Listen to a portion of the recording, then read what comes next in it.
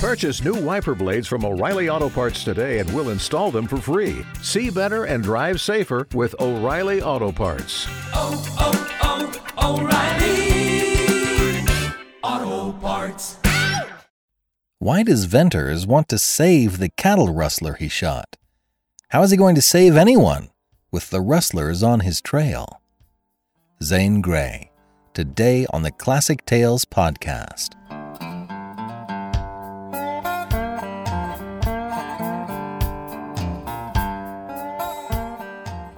Welcome to the Classic Tales podcast. Thank you for listening. We are proudly supported by our listeners.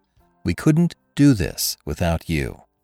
Your monthly donation helps in so many ways, and it also gives you access to more classic titles. Go to ClassicTalesAudiobooks.com and become a financial supporter today. Thank you so much. The Arsène Lupin podcast is out. Be sure to subscribe to our Gentleman Burglar's own show and tell your friends. And finally, if you'd like to be an Audible reviewer, here's your chance. I just finished an amazing project, and we need to get some reviews on Audible to help give it some traction.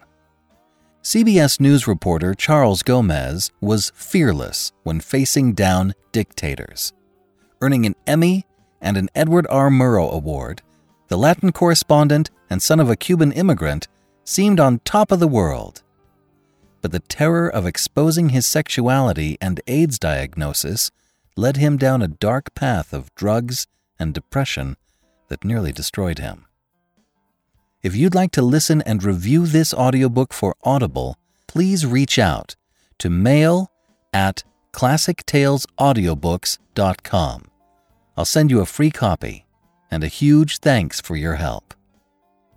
This week, we continue our series of Riders of the Purple Sage by Zane Grey. Today, we return to Venters and his dilemma. He had just shot the famed masked rider, afterwards discovering that the rider was, in fact, an unarmed young woman. And now, Riders of the Purple Sage, Part 4 of 12 by Zane Grey.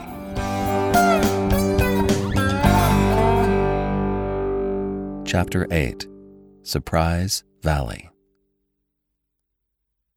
Back in that strange canyon, which Venters had found indeed a valley of surprises, the wounded girl's whispered appeal, almost like a prayer, not to take her back to the rustlers, crowned the events of the last few days with a confounding climax. That she should not want to return to them staggered Venters. Presently, as logical thought returned, her appeal confirmed his first impression, that she was more unfortunate than bad, and he experienced a sensation of gladness. If he had known before that Oldring's masked rider was a woman, his opinion would have been formed, and he would have considered her abandoned. But his first knowledge had come when he lifted a white face quivering in a convulsion of agony. He had heard God's name whispered by blood-stained lips. Through her solemn and awful eyes, he had caught a glimpse of her soul, and just now had come the entreaty to him. "Don't take me back there." Once for all, Venters' quick mind formed a permanent conception of this poor girl.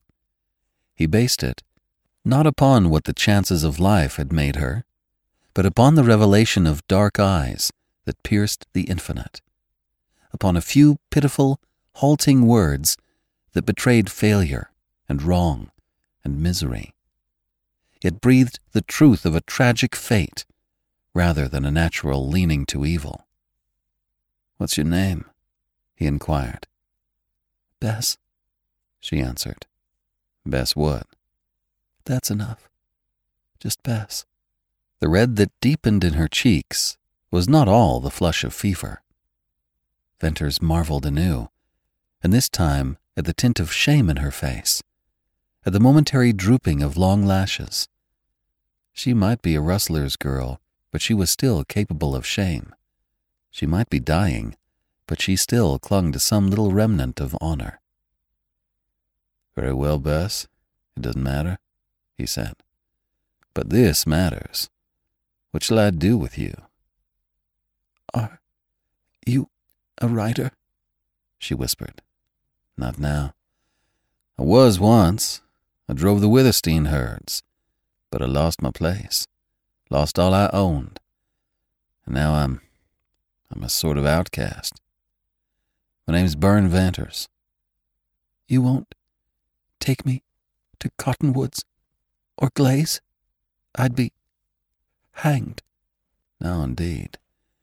But I must do something with you, for it's not safe for me here. I shot that rustler who was with you. Sooner or later he'll be found, and then my tracks. I must find a safer hiding place where I can't be trailed." "Leave me here." "Alone? To die?" "Yes." "I will not." Venters spoke shortly with a kind of ring in his voice. "What do you want to do with me?" Her whispering grew difficult, so low and faint that Venters had to stoop to hear her. "Why, let's see," he replied slowly. "I'd like to take you someplace where I could watch by you, nurse you, till you're all right." "And then?" "Well, it'll be time to think of that when you're cured of your wound. It's a bad one. And, Bess, if you don't want to live, if you don't fight for life, you'll never—" "Oh, I want to live. I'm afraid to die. But I'd rather die than go back to Oldring?" asked Venters, interrupting her in turn. Her lips moved in an affirmative. "I promise you not to take you back to him, or to Cottonwoods, or to Glaze." The mournful earnestness of her gaze suddenly shone with unutterable gratitude and wonder. And as suddenly, Venters found her eyes beautiful as he had never seen or felt beauty. They were as dark blue as the sky at night. Then the flashing changed to a long, thoughtful look, in which there was a wistful, unconscious searching of his face, a look that trembled on the verge of hope and trust. "I'll try to live," she said. The broken whisper just reached his ears. "Do what you want with me." "Rest then. Don't worry. Sleep," he replied.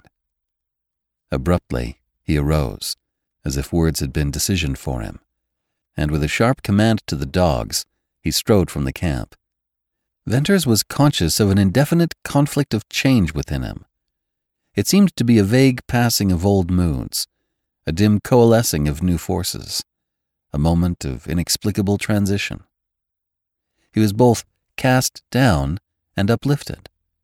He wanted to think, and think of the meaning, but he resolutely dispelled emotion. His imperative need at present was to find a safe retreat, and this called for action. So he set out. It still wanted several hours before dark. This trip, he turned to the left and wended his skulking way southward a mile or more to the opening of the valley, where lay the strange, scrawled rocks. He did not, however, venture boldly out into the open sage, but clung to the right-hand wall and went along that till its perpendicular line broke into the long incline of bare stone. Before proceeding farther, he halted, studying the strange character of this slope and realizing that a moving black object could be seen far against such a background. Before him ascended a gradual swell of smooth stone. It was hard, polished, and full of pockets worn by centuries of eddying rainwater. 100 yards up began a line of grotesque cedar trees, and they extended along the slope clear to its most southerly end. Beyond that end, Venters wanted to get, and he concluded the cedars, few as they were, would afford some cover. Therefore he climbed swiftly. The trees were farther up than he had estimated, though he had, from long habit, made allowance for the deceiving nature of distances in that country. When he gained the cover of cedars, He paused to rest and look. And it was then he saw how the trees sprang from holes in the bare rock. Ages of rain had run down the slope, circling, eddying in depressions, wearing deep, round holes. There had been dry seasons, accumulations of dust, wind-blown seeds, and cedars rose wonderfully out of solid rock. But these were not beautiful cedars. They were gnarled, twisted into weird contortions, as if growth were torture, dead at the tops, shrunken, gray, and old. Theirs had been a bitter fight, and Venters felt a strange sympathy for them. This country was hard on trees and men. He slipped from cedar to cedar, keeping them between him and the open valley. As he progressed, the belt of trees widened, and he kept to its upper margin. He passed shady pockets half full of water, and as he marked the location for possible future need, he reflected that there had been no rain since the winter snows. From one of these shady holes, a rabbit hopped out and squatted down, laying its ears flat. Venters wanted fresh meat now, more than when he had only himself to think of. But it would not do to fire his rifle there. So he broke off a cedar branch and threw it. He crippled the rabbit, which started to flounder up the slope. Venters did not wish to lose the meat, and he never allowed crippled game to escape, to die lingeringly in some covert. So after a careful glance below and back toward the canyon, he began to chase the rabbit. The fact that rabbits generally ran uphill was not new to him, but it presently seemed singular why this rabbit, that might have escaped downward, chose to ascend the slope. Venters knew then that it had a burrow higher up. More than once, he jerked over to seize it, only in vain, for the rabbit, by renewed effort, eluded his grasp. Thus the chase continued on up the bare slope. The farther Venters climbed, the more determined he grew to catch his quarry. At last, panting and sweating, he captured the rabbit at the foot of a steeper grade. Laying his rifle on the bulge of rising stone, he killed the animal and slung it from his belt. Before starting down, he waited to catch his breath. He had climbed far up that wonderful smooth slope, and had almost reached the base of yellow cliff that rose skyward, a huge, scarred and cracked bulk. It frowned down upon him, as if to forbid further ascent. Venters bent over for his rifle, and as he picked it up from where it leaned against the steeper grade, he saw several nicks cut in the solid stone. They were only a few inches deep and about a foot apart. Venters began to count them. 1, 2, 3, 4, on up to 16. That number carried his glance to the top of his first bulging bench of cliff base. Above, after a more level offset, was still steeper slope, and the line of nicks kept on, to wind round a projecting corner of wall. A casual glance would have passed by these little dents. If Venters had not known what they signified, he would never have bestowed upon them the second glance. But he knew they had been cut there by hand, and though age-worn, he recognized them as steps cut in the rock by cliff-dwellers. With the pulse beginning to beat and hammer away his calmness, he eyed that indistinct line of steps, up to where the buttress of wall hid further sight of them. He knew that behind the corner of stone would be a cave or a crack that could never be suspected from below.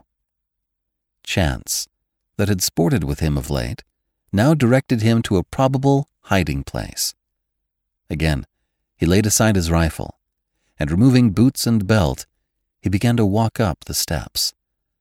Like a mountain goat, he was agile, sure-footed, and he mounted the first bench without bending to use his hands. The next ascent took grip of fingers as well as toes, but he climbed steadily, swiftly, to reach the projecting corner, and slipped around it. Here he faced a notch in the cliff. At the apex, he turned abruptly into a ragged vent that split the ponderous wall clear to the top, showing a narrow streak of blue sky. At the base, this vent was dark, cool, and smelled of dry, musty dust. It zigzagged so that he could not see ahead more than a few yards at a time. He noticed tracks of wildcats and rabbits in the dusty floor. At every turn he expected to come upon a huge cavern full of little square stone houses, each with a small aperture like a staring dark eye.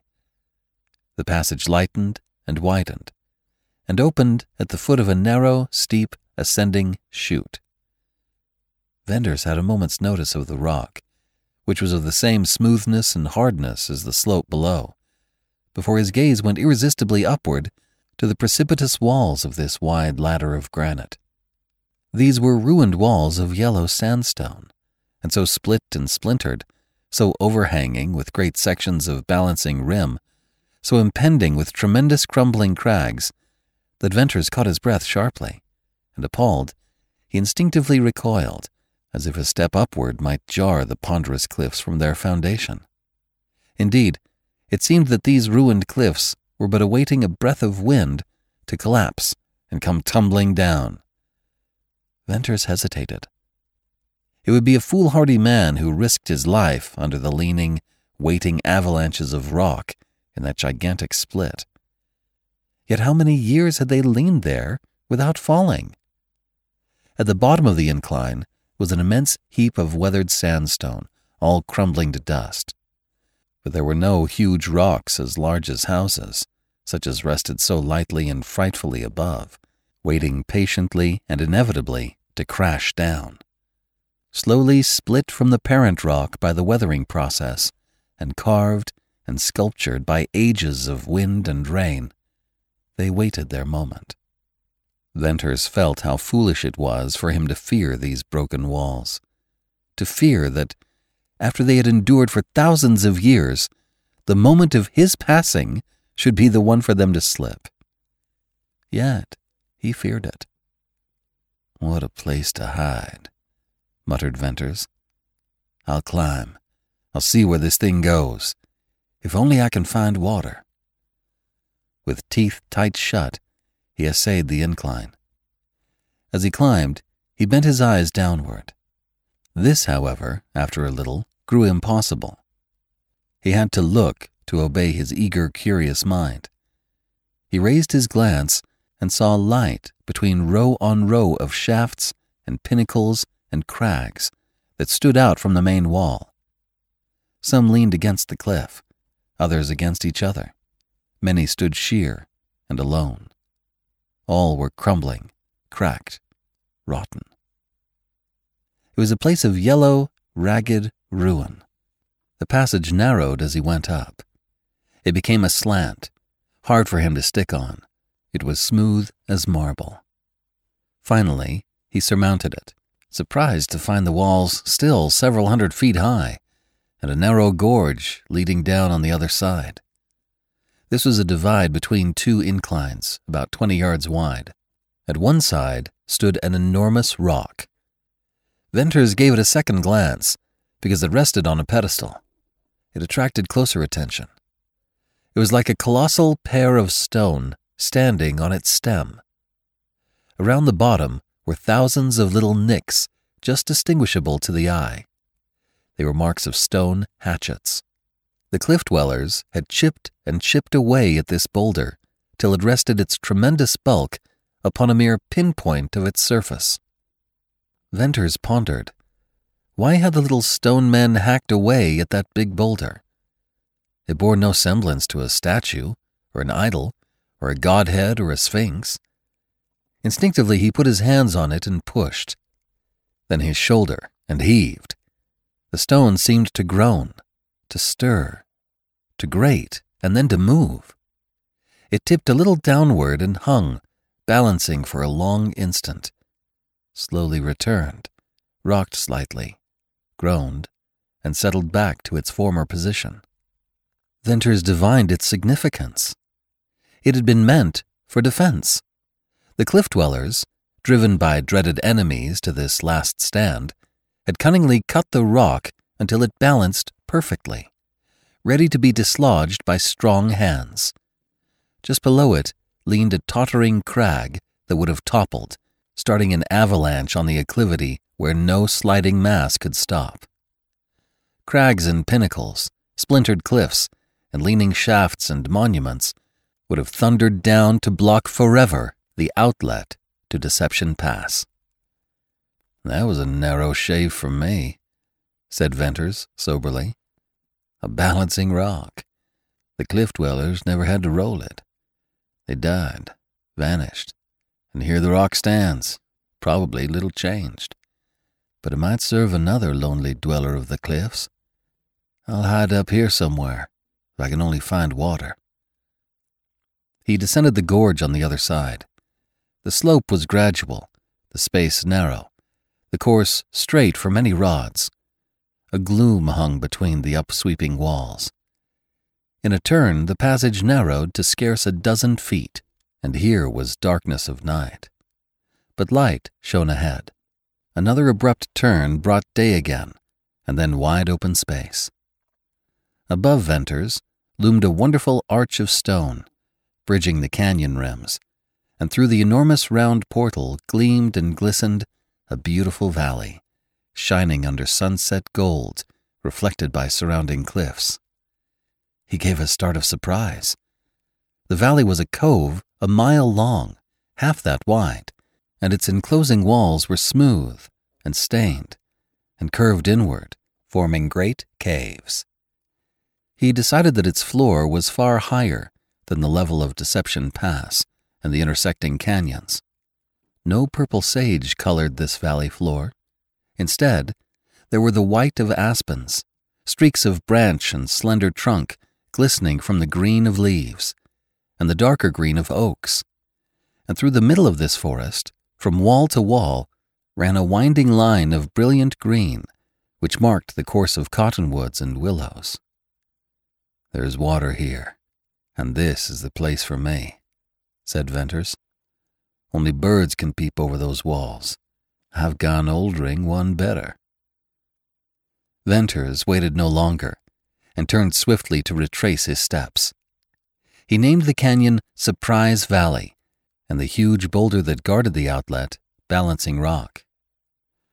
Going down, he did not find himself attended by such fears as had beset him in the climb. Still, he was not easy in mind, and could not occupy himself with plans of moving the girl and his outfit until he had descended to the notch.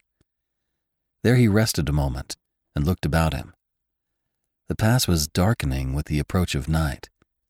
At the corner of the wall, where the stone steps turned, he saw a spur of rock that would serve to hold the noose of a lasso.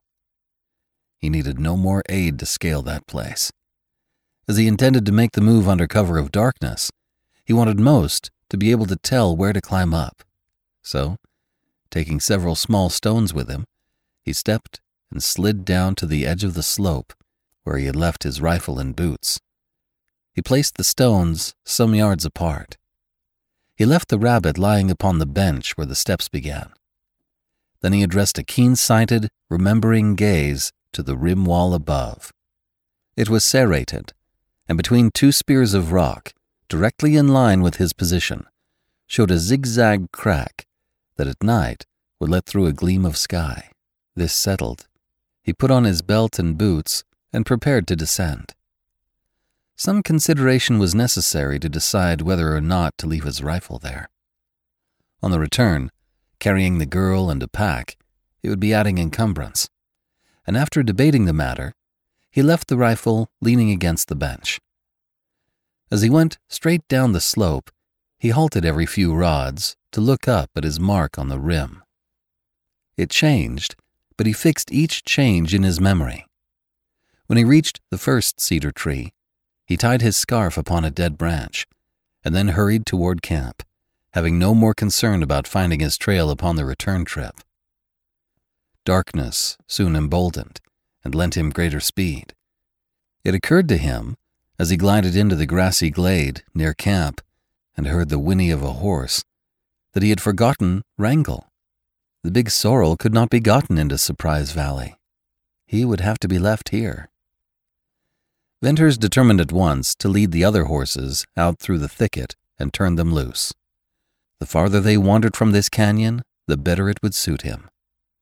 He easily descried Wrangle through the gloom, but the others were not in sight.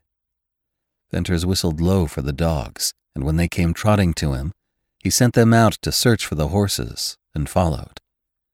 It soon developed that they were not in the glade nor the thicket. Venters grew cold and rigid at the thought of rustlers having entered his retreat.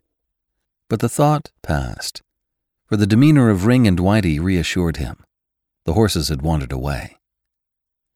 Under the clump of silver spruces, a denser mantle of darkness, yet not so thick that Venter's night-practiced eyes could not catch the white oval of a still face. He bent over it, with a slight suspension of breath that was both caution lest he frighten her, and chill uncertainty of feeling lest he find her dead. But she slept, and he arose to renewed activity. He packed his saddlebags. The dogs were hungry. They whined about him and nosed his busy hands, but he took no time to feed them, nor to satisfy his own hunger. He slung the saddlebags over his shoulders and made them secure with his lasso. Then he wrapped the blankets closer about the girl and lifted her in his arms. Wrangle whinnied and thumped the ground as Venters passed him with the dogs. The sorrel knew he was being left behind. I was not sure whether he liked it or not. Venters went on and entered the thicket. Here he had to feel his way in pitch blackness and to wedge his progress between the close saplings. Time meant little to him now that he had started, and he edged along with slow side movement till he got clear of the thicket. Ring and Whitey stood waiting for him. Taking to the open aisles and patches of the sage, he walked guardedly, careful not to stumble or step in dust or strike against spreading sage branches. If he were burdened, he did not feel it. From time to time, when he passed out of the black lines of shade into the wan starlight, he glanced at the white face of the girl lying in his arms. She had not awakened from her sleep or stupor. He did not rest until he cleared the black gate of the canyon. Then he leaned against a stone breast high to him and gently released the girl from his hold. His brow and hair and the palms of his hands were wet, and there was a kind of nervous contraction of his muscles. They seemed to ripple and string tense. He had a desire to hurry and no sense of fatigue. A wind blew the scent of sage in his face. The first early blackness of night passed with the brightening of the stars. Somewhere back on his trail, a coyote yelped, splitting the dead silence. Venter's faculties seemed singularly acute. He lifted the girl again and pressed on. The valley afforded better traveling than the canyon. It was lighter, freer of sage, and there were no rocks. Soon, out of the pale gloom showed a still paler thing, and that was the low swell of slope. Venters mounted it, and his dogs walked beside him. Once upon the stone, he slowed to snail pace, straining his sight to avoid the pockets and holes. Foot by foot, he went up. The weird cedars, like great demons and witches chained to the rock and writhing in silent anguish, loomed up with wide and twisting naked arms. Venters crossed this belt of cedars, skirted the upper border, and recognized the tree he had marked, even before he saw his waving scarf. Here he knelt and deposited the girl gently, feet first, and slowly laid her out full length. What he feared was to reopen one of her wounds, if he gave her a violent jar or slipped and fell. But the supreme confidence, so strangely felt that night, admitted no such blunders. The slope before him seemed to swell into obscurity, to lose its definite outline in a misty, opaque cloud that shaded into the overshadowing wall. He scanned the rim, where the serrated points speared the sky, and he found the zigzag crack. It was dim, only a shade lighter than the dark ramparts, but he distinguished it, and that served. Lifting the girl, he stepped upward, closely attending to the nature of the path under his feet. After a few steps, he stopped to mark his line with the crack in the rim. The dogs clung closer to him. While chasing the rabbit, this slope had appeared interminable to him. Now, burdened as he was, he did not think of length or height or toil. He remembered only to avoid a misstep and to keep his direction. He climbed on, with frequent stops to watch the rim, and before he dreamed of gaining the bench, he bumped his knees into it and saw, in the dim graying light, his rifle and the rabbit. He had come straight up without mishap or swerving off his course, and his shut teeth unlocked. As he laid the girl down in the shallow hollow of the little ridge, with her white face upturned, she opened her eyes. Wide, staring black, at once like both the night and the stars, they made her face seem whiter. "Is it you?" she asked faintly. "Yes," replied Venters. "Oh, where are we?" "I'm taking you to a safe place where no one will ever find you. I must climb a little here and call the dogs. Don't be afraid. I'll soon come for you." She said no more. Her eyes watched him steadily for a moment and then closed. Venters pulled off his boots and then felt for the little steps in the rock. The shade of the cliff above obscured the point he wanted to gain, but he could see dimly a few feet before him. What he had attempted with care, he now went at with surprising lightness. Buoyant, rapid, sure, he attained the corner of wall and slipped around it. Here he could not see a hand before his face, so he groped along, found a little flat space, and there removed the saddlebags. The lasso he took back with him to the corner and looped the noose over the spur of rock. "Ring, Whitey, come," he called softly. Low whines came up from below. "Here, come, Whitey, Ring," he repeated, this time sharply. Then followed the scraping of claws and pattering of feet, and out of the gray gloom below him swiftly climbed the dogs to reach his side and pass beyond. Venters descended, holding to the lasso. He tested its strength by throwing all his weight upon it. Then he gathered the girl up, and holding her securely in his left arm, he began to climb, at every few steps jerking his right hand upward along the lasso. It sagged at each forward movement he made, but he balanced himself lightly during the interval when he lacked the support of a taut rope. He climbed as if he had wings, the strength of a giant, and knew not the sense of fear. The sharp corner of cliff seemed to cut out of the darkness. He reached it and the protruding shelf, and then, entering the black shade of the notch, he moved blindly but surely to the place where he had left the saddlebags. He heard the dogs, though he could not see them. Once more he carefully placed the girl at his feet. Then, on hands and knees, he went over the little flat space, feeling for stones. He removed a number, and scraping the deep dust into a heap, he unfolded the outer blanket from around the girl and laid her upon this bed. Then he went down the slope again for his boots, rifle, and the rabbit. Bringing also his lasso with him, he made short work of that trip. "Are you there?" The girl's voice came low from the blackness. "Yes," he replied, and was conscious that his laboring breast made speech difficult. "Are we in a cave?" "Yes." "Oh, listen. The waterfall. I hear it. You've brought me back." Venters heard a murmuring moan that one moment swelled to a pitch almost softly shrill, and the next lulled to a low, almost inaudible sigh. "That's wind blowing in the cliffs," he panted. "You're far from Oldring's Canyon." The effort it cost him to speak made him conscious of extreme lassitude following upon great exertion. It seemed that when he lay down and drew his blanket over him, the action was the last before utter prostration. He stretched inert, wet, hot, his body one great strife of throbbing, stinging nerves and bursting veins. And there he lay for a long while before he felt that he had begun to rest. Rest came to him that night, but no sleep. Sleep he did not want.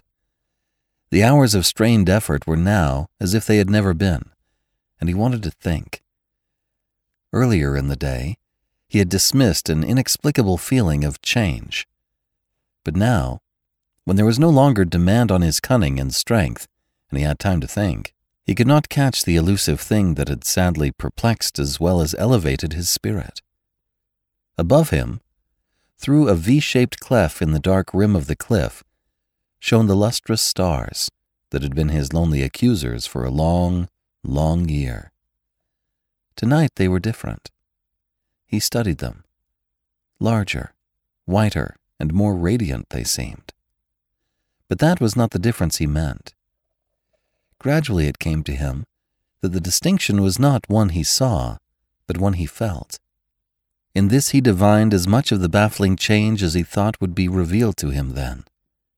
And as he lay there, with the singing of the cliff winds in his ears, the white stars above the dark, bold vent, the difference which he felt was that he was no longer alone.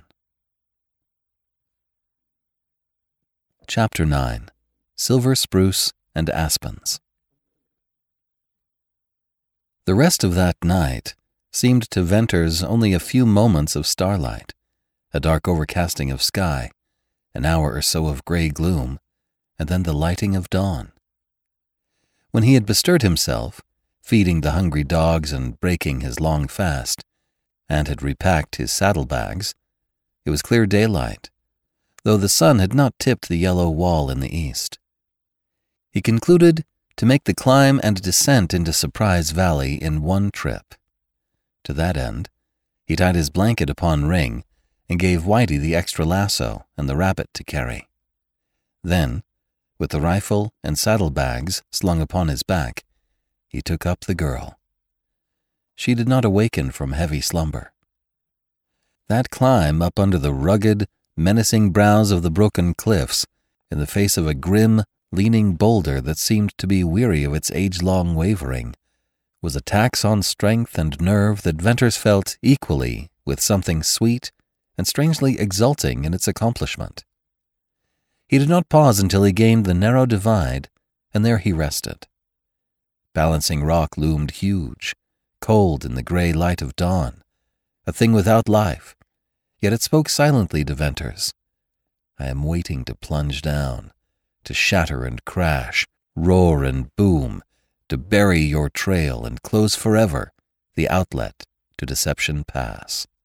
On the descent of the other side, Venters had easy going, but was somewhat concerned because Whitey appeared to have succumbed to temptation, and while carrying the rabbit, was also chewing on it. And Ring evidently regarded this as an injury to himself, especially as he had carried the heavier load. Presently he snapped at one end of the rabbit and refused to let it go. But his action prevented Whitey from further misdoing, and then the two dogs pattered down, carrying the rabbit between them. Venters turned out of the gorge, and suddenly paused stock still, astounded at the scene before him. The curve of the great stone bridge had caught the sunrise, and through the magnificent arch burst a glorious stream of gold that shone with a long slant down into the center of Surprise Valley. Only through the arch did any sunlight pass, so that all the rest of the valley lay still asleep, dark green, mysterious, shadowy, merging its level into walls as misty and soft as morning clouds. Venters then descended, passing through the arch, looking up at its tremendous height and sweep. It spanned the opening to Surprise Valley, stretching in almost perfect curve from rim to rim. Even in his hurry and concern, Venters could not but feel its majesty. And the thought came to him that the cliff dwellers must have regarded it as an object of worship. Down, down, down, Venters strode, more and more feeling the weight of his burden as he descended. And still the valley lay below him. As all other canyons and coves and valleys had deceived him, so had this deep, nestling oval. At length, He passed beyond the slope of weathered stone that spread fan-shaped from the arch, and encountered a grassy terrace running to the right and about on a level with the tips of the oaks and cottonwoods below. Scattered here and there upon this shelf were clumps of aspens, and he walked through them into a glade that surpassed in beauty and adaptability for a wild home any place he had ever seen. Silver spruces bordered the base of a precipitous wall that rose loftily. Caves indented its surface, and there were no detached ledges or weathered sections that might dislodge a stone. The level ground, beyond the spruces, dropped down into a little ravine. This was one dense line of slender aspens from which came the low splashing of water, and the terrace, lying open to the west, afforded unobstructed view of the valley of green treetops. For his camp, Venters chose a shady, grassy plot between the silver spruces and the cliff. Here, in the stone wall, had been wonderfully carved by wind or washed by water several deep caves above the level of the terrace. They were clean, dry, roomy. He cut spruce boughs and made a bed in the largest cave and laid the girl there. The first intimation that he had of her being aroused from sleep or lethargy was the low call for water. He hurried down into the ravine with his canteen. It was a shallow, grass-green place, with aspens growing up everywhere. To his delight, he found a tiny brook of swift-running water. Its faint tinge of amber reminded him of the spring at Cottonwoods, and the thought gave him a little shock. The water was so cold it made his fingers tingle as he dipped the canteen. Having returned to the cave, he was glad to see the girl drink thirstily. This time, he noted that she could raise her head slightly without his help. "You were thirsty," he said. "It's good water. I found a fine place. Tell me, how do you feel?" "There's pain here," she replied, and moved her hand to her left side. "Why, that's strange. Your wounds are on your right side. I believe you're hungry. Is the pain a kind of dull ache? A gnawing?" "It's like that." "Then it's hunger." Venters laughed, and suddenly caught himself with a quick breath, and felt again the little shock. When had he laughed? "It's hunger," he went on. "I've had that gnaw many a time. I've got it now. But you mustn't eat. You can have all the water you want, but no food just yet." "Won't I starve?" "No. People don't starve easily. I've discovered that. You must lie perfectly still and rest and sleep for days." "My hands are dirty. My face feels so hot and sticky. My boots hurt." It was her longest speech as yet, and it trailed off in a whisper. "Well, I'm a fine nurse." It annoyed him that he had never thought of these things. But then awaiting her death and thinking of her comfort were vastly different matters. He unwrapped the blanket which covered her. What a slender girl she was. No wonder he had been able to carry her miles and pack her up that slippery ladder of stone. Her boots were of soft, fine leather, reaching clear to her knees. He recognized the make as one of a bootmaker in Sterling. Her spurs, that he had stupidly neglected to remove, consisted of silver frames and gold chains, and the rowels, large as silver dollars, were fancifully engraved. The boots slipped off rather hard. She wore heavy woolen rider's stockings, half-length, and these were pulled up over the ends of her short trousers. Venters took off the stockings to note her little feet were red and swollen. He bathed them. Then he removed his scarf and bathed her face and hands. "I must see your wounds now," he said gently. She made no reply, but watched him steadily as he opened her blouse and untied the bandage. His strong fingers trembled a little as he removed it. If the wounds had reopened, a chill struck him as he saw the angry red bullet mark and a tiny stream of blood winding from it down her white breast. Very carefully, he lifted her to see that the wound in her back had closed perfectly. Then he washed the blood from her breast, bathed the wound, and left it unbandaged, open to the air. Her eyes thanked him. "Listen," he said earnestly. "I've had some wounds, and I've seen many. I know a little about them. The hole in your back has closed. If you lie still 3 days, the one in your breast will close, and you'll be safe. The danger from hemorrhage will be over." He had spoken with earnest sincerity, almost eagerness. "Why do you want me to get well?" she asked wonderingly. The simple question seemed unanswerable, except on grounds of humanity. But the circumstances under which he had shot this strange girl, the shock and realization, the waiting for death, the hope, had resulted in a condition of mind wherein Venters wanted her to live more than he had ever wanted anything. Yet he could not tell why. He believed the killing of the rustler and the subsequent excitement had disturbed him.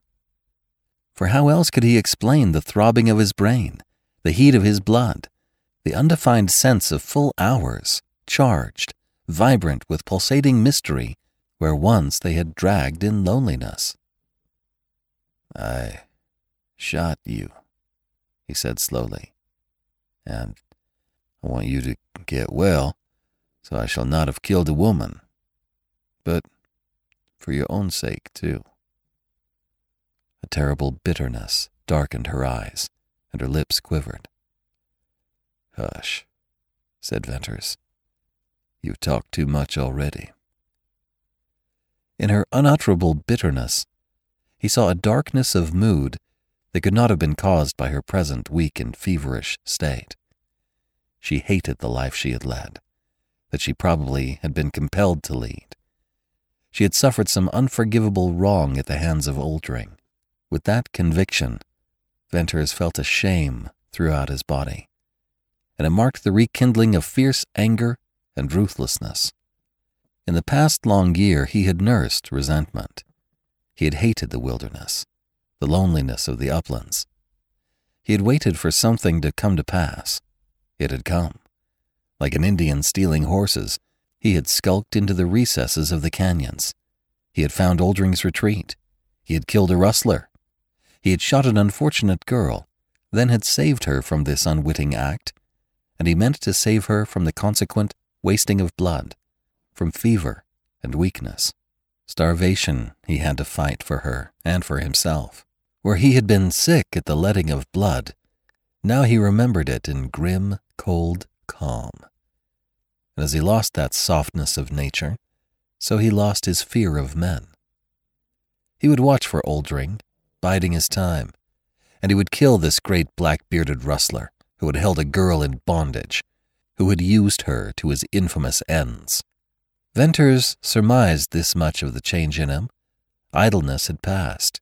Keen, fierce vigor flooded his mind and body. All that had happened to him at Cottonwoods seemed remote and hard to recall.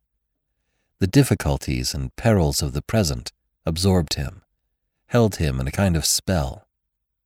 First, then, he fitted up the little cave adjoining the girl's room for his own comfort and use. His next work was to build a fireplace of stones and to gather a store of wood. That done, he spilled the contents of his saddlebags upon the grass and took stock. His outfit consisted of a small-handled axe, a hunting knife, a large number of cartridges for rifle or revolver, a tin plate, a cup, and a fork and spoon, a quantity of dried beef and dried fruits, and small canvas bags containing tea, sugar, salt, and pepper. For him alone, this supply would have been bountiful to begin a sojourn in the wilderness, but he was no longer alone. Starvation in the uplands was not an unheard-of thing. He did not, however, worry at all on that score, and feared only his possible inability to supply the needs of a woman in a weakened and extremely delicate condition. If there was no game in the valley, a contingency he doubted, it would not be a great task for him to go by night to Oldring's herd and pack out a calf. The exigency of the moment was to ascertain if there were game in Surprise Valley. Whitey had guarded the dilapidated rabbit, and Ring slept nearby under a spruce. Venters called Ring and went to the edge of the terrace, and there halted to survey the valley. He was prepared to find it larger than his unstudied glances had made it appear. For more than a casual idea of dimensions and a hasty conception of oval shape and singular beauty, he had not had time. Again, the felicity of the name he had given the valley struck him forcibly. Around the red perpendicular walls, except under the great arc of stone, ran a terrace fringed at the cliff base by silver spruces.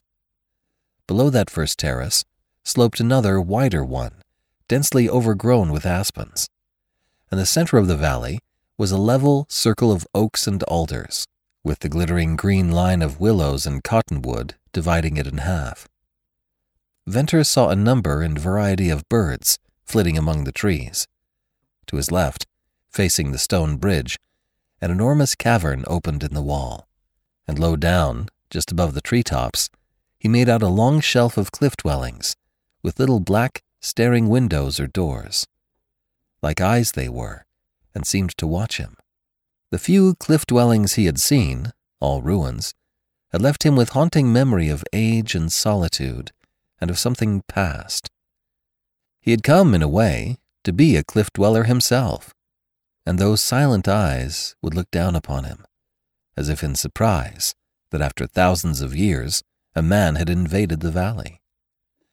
Venters felt sure that he was the only white man who had ever walked under the shadow of the wonderful stone bridge, down into that wonderful valley with its circle of caves and its terraced rings of silver spruce and aspens. The dog growled below and rushed into the forest. Venters ran down the declivity to enter a zone of light shade streaked with sunshine. The oak trees were slender, none more than half a foot thick, and they grew close together, intermingling their branches. Ring came running back with a rabbit in his mouth. Venters took the rabbit, and holding the dog near him, stole softly on. There were fluttering of wings among the branches and quick bird notes, and rustling of dead leaves and rapid patterings. Venters crossed well-worn trails marked with fresh tracks, and when he had stolen on a little farther, he saw many birds and running quail, and more rabbits than he could count. He had not penetrated the forest of oaks for 100 yards, had not approached anywhere near the line of willows and cottonwoods, which he knew grew along a stream. But he had seen enough to know that Surprise Valley was the home of many wild creatures. Venters returned to camp. He skinned the rabbits and gave the dogs the one they had quarreled over, and the skin of this he dressed and hung up to dry, feeling that he would like to keep it. It was a particularly rich, furry pelt with a beautiful white tail. Venters remembered that, but for the bobbing of that white tail catching his eye, he would not have espied the rabbit, and he would never have discovered Surprise Valley. Little incidents of chance like this had turned him here and there in Deception Pass, and now they had assumed to him the significance and direction of destiny. His good fortune in the matter of game at hand brought to his mind the necessity of keeping it in the valley. Therefore he took the axe and cut bundles of aspens and willows, and packed them up under the bridge to the narrow outlet of the gorge. Here he began fashioning a fence, by driving aspens into the ground and lacing them fast with willows. Trip after trip he made down for more building material, and the afternoon had passed when he finished the work to his satisfaction. Wildcats might scale the fence, but no coyote could come in to search for prey, and no rabbits or other small game could escape the valley. Upon returning to camp, he set about getting his supper at ease, around a fine fire, without hurry or fear of discovery. After hard work that had definite purpose, this freedom and comfort gave him peculiar satisfaction.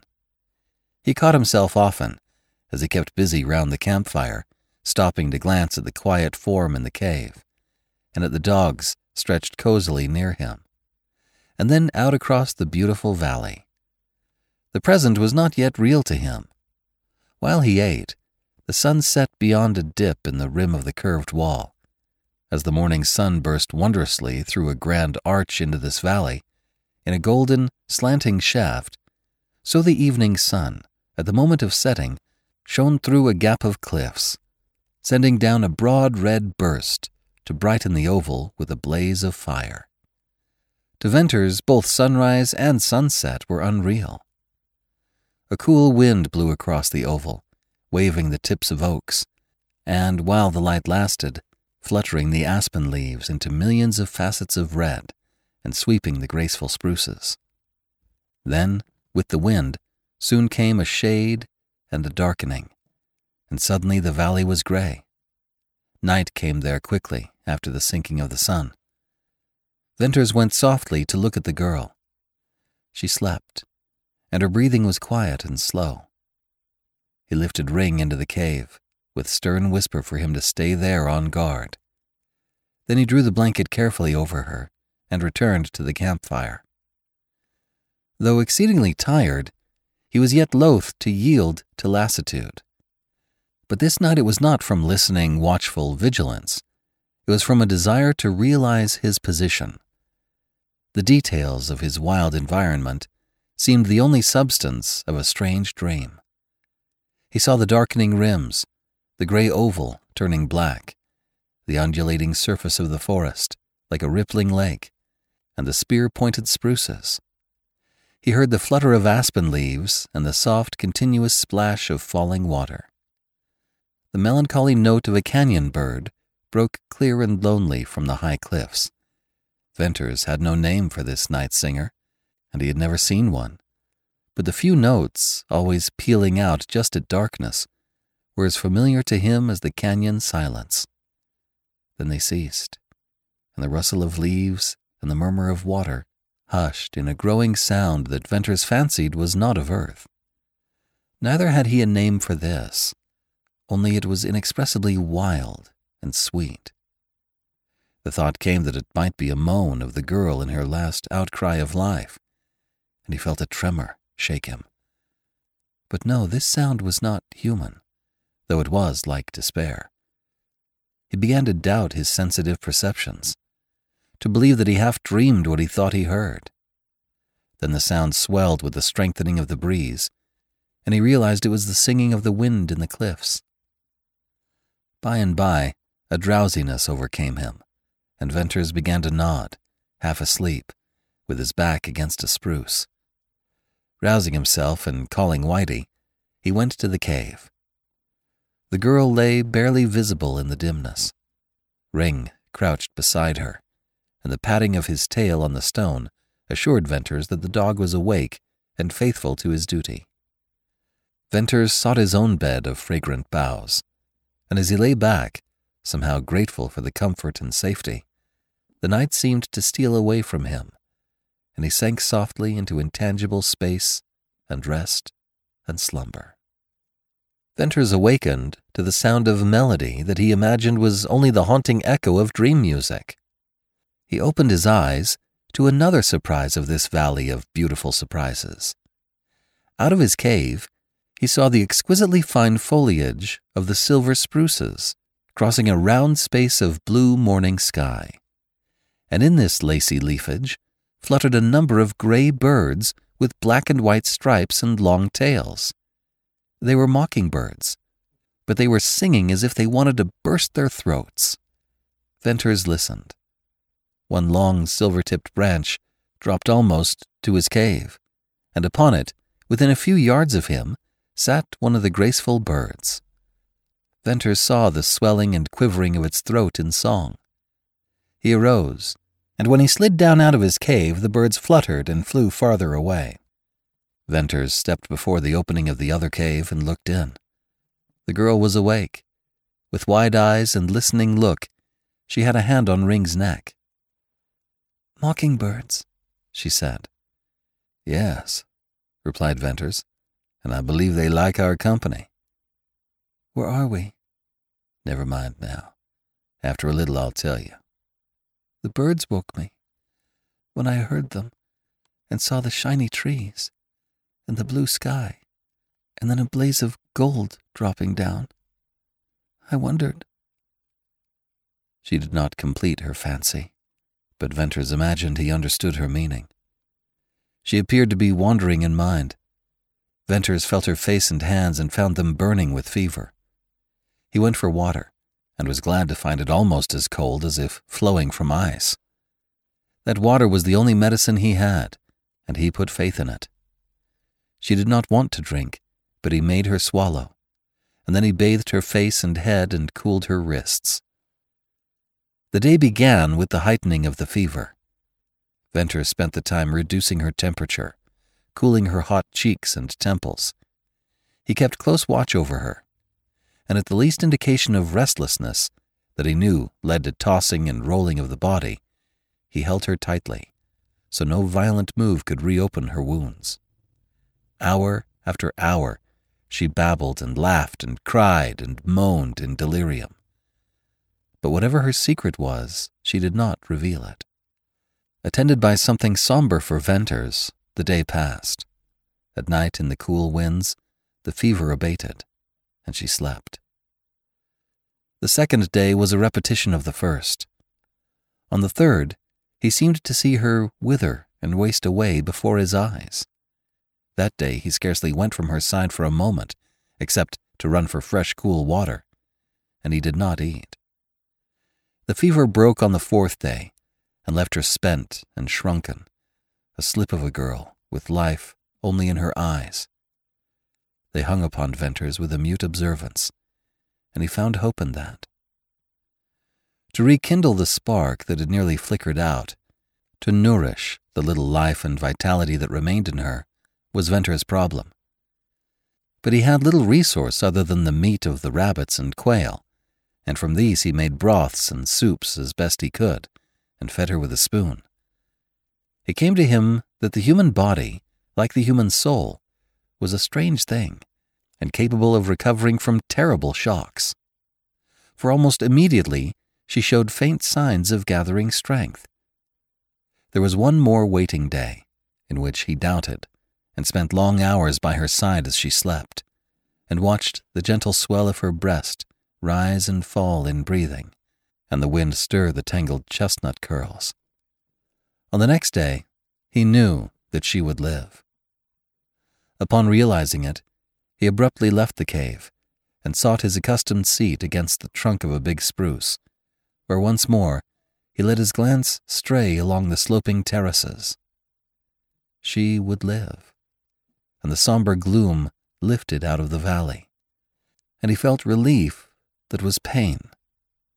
When he roused to the call of action, to the many things he needed to do in the way of making camp fixtures and utensils, to the necessity of hunting food and the desire to explore the valley.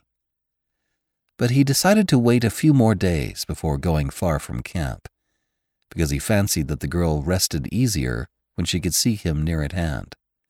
And on the first day, her languor appeared to leave her in a renewed grip of life. She woke stronger from each short slumber.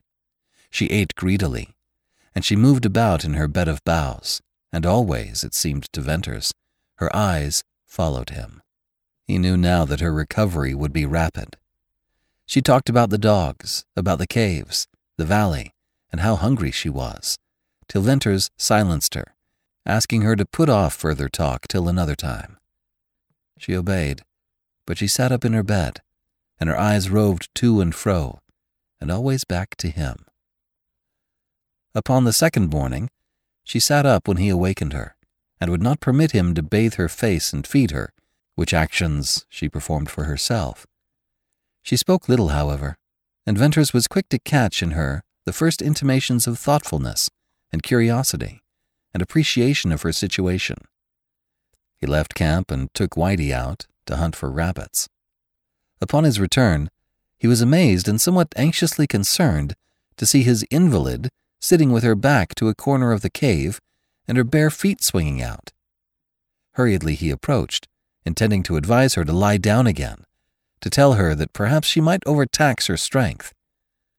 The sun shone upon her, glinting on the little head with its tangle of bright hair, and the small oval face with its pallor, and dark blue eyes underlined by dark blue circles. She looked at him and he looked at her. In that exchange of glances, he imagined each saw the other in some different guise. It seemed impossible to Venters that this frail girl could be Oldring's masked rider. It flashed over him that he had made a mistake, which presently she would explain. "Help me down," she said. "But are you well enough?" he protested. "Wait a little longer." "I'm weak, dizzy, but I want to get down." He lifted her, what a light burden now, and stood her upright beside him, and supported her as she essayed to walk with halting steps. She was like a stripling of a boy. The bright, small head scarcely reached his shoulder. But now, as she clung to his arm, the rider's costume she wore did not contradict, as it had done at first, his feeling of her femininity. She might be the famous masked rider of the uplands, she might resemble a boy, but her outline, her little hands and feet, her hair, her big eyes and tremulous lips, and especially as something that Venters felt as a subtle essence rather than what he saw, proclaimed her sex. She soon tired. He arranged a comfortable seat for her under the spruce that overspread the campfire. "Now tell me everything," she said. He recounted all that had happened from the time of his discovery of the rustlers in the canyon up to the present moment. "You shot me, and now you've saved my life?" "Yes. After almost killing you, I've pulled you through." "Are you glad?" "I should say so." Her eyes were unusually expressive, and they regarded him steadily. She was unconscious of that mirroring of her emotions, and they shone with gratefulness and interest and wonder and sadness. "Tell me about yourself," she asked.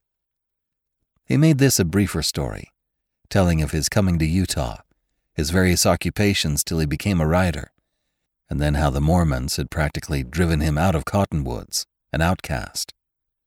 Then, no longer able to withstand his own burning curiosity, he questioned her in turn. "Are you Oldring's masked rider?" "Yes," she replied, and dropped her eyes. "I knew it. I recognized your figure and mask, for I saw you once. Yet I can't believe it. But you never were really that rustler, as we riders knew him. A thief, a marauder, a kidnapper of women, a murderer of sleeping riders. No, I never stole or harmed anyone in all my life. I only rode and rode." "But why? Why?" he burst out. "Why the name? I understand Oldring made you ride, but the black mask, the mystery, the things laid to your hands, the threats in your infamous name, the night riding credited to you, the evil deeds deliberately blamed on you and acknowledged by rustlers, even Oldring himself. Why? Tell me why." "I never knew that," she answered low. Her drooping head straightened, and the large eyes, larger now and darker, met Venters with a clear, steadfast gaze, in which he read the truth. It verified his own conviction. "Never knew? That's strange. Are you a Mormon?" "No." "Is Oldring a Mormon?" "No." "Do you care for him?" "Yes. I hate his men, his life. Sometimes I almost hate him." Venters paused in his rapid-fire questioning, as if to brace himself to ask for a truth that would be abhorrent for him to confirm, but which he seemed driven to hear. What were you to Oldring?" Like some delicate thing suddenly exposed to blasting heat, the girl wilted. Her head dropped. and into her white-wasted cheeks crept the red of shame. Venters would have given anything to recall that question. It seemed so different, his thought when spoken. Yet her shame established in his mind something akin to the respect he had strangely been hungering to feel for her. "Damn that question. Forget it," he cried, in a passion of pain for her and anger at himself. "But once and for all, tell me. I know it, yet I want to hear you say so. You couldn't help yourself?" "Oh, no." "Well, that makes it all right with me," he went on honestly. I want you to feel that, you see, we've been thrown together, and I want to help you, not hurt you. I thought life had been cruel to me, but when I think of yours, I feel mean and little for my complaining. Anyway, I was a lonely outcast, and now I don't see very clearly what it all means. Only we are here, together. We've got to stay here for long, surely till you are well. But you'll never go back to Oldring, and I'm sure helping you will help me, for I was sick in mind.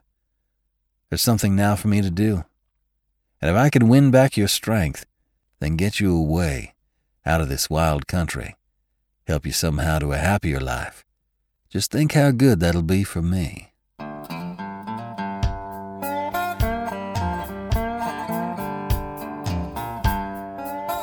This is B.J. Harrison. I hope you've enjoyed this unabridged production of Riders of the Purple Sage, Part 4 of 12 by Zane Grey. If you have enjoyed this book, please become a monthly supporter by going to ClassicTalesAudiobooks.com. Donate $5 a month and get a monthly coupon code for $8 off any audiobook order. It's a great way to build your library of classic literature. Thanks for pitching in. Thank you for joining me today and allowing classic literature to awaken your better self. Please join me every week, and we'll rediscover the greatest stories ever put to paper.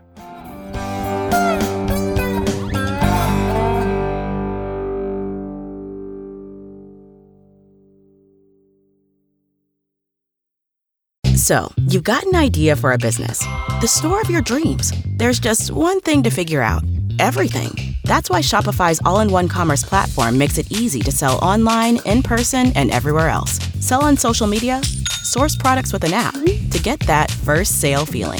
It's the only solution that gives you everything you need to sell everywhere you want. So when you're ready to bring your idea to life, power it up with Shopify. Sign up for a $1 per month trial period at shopify.com/listen.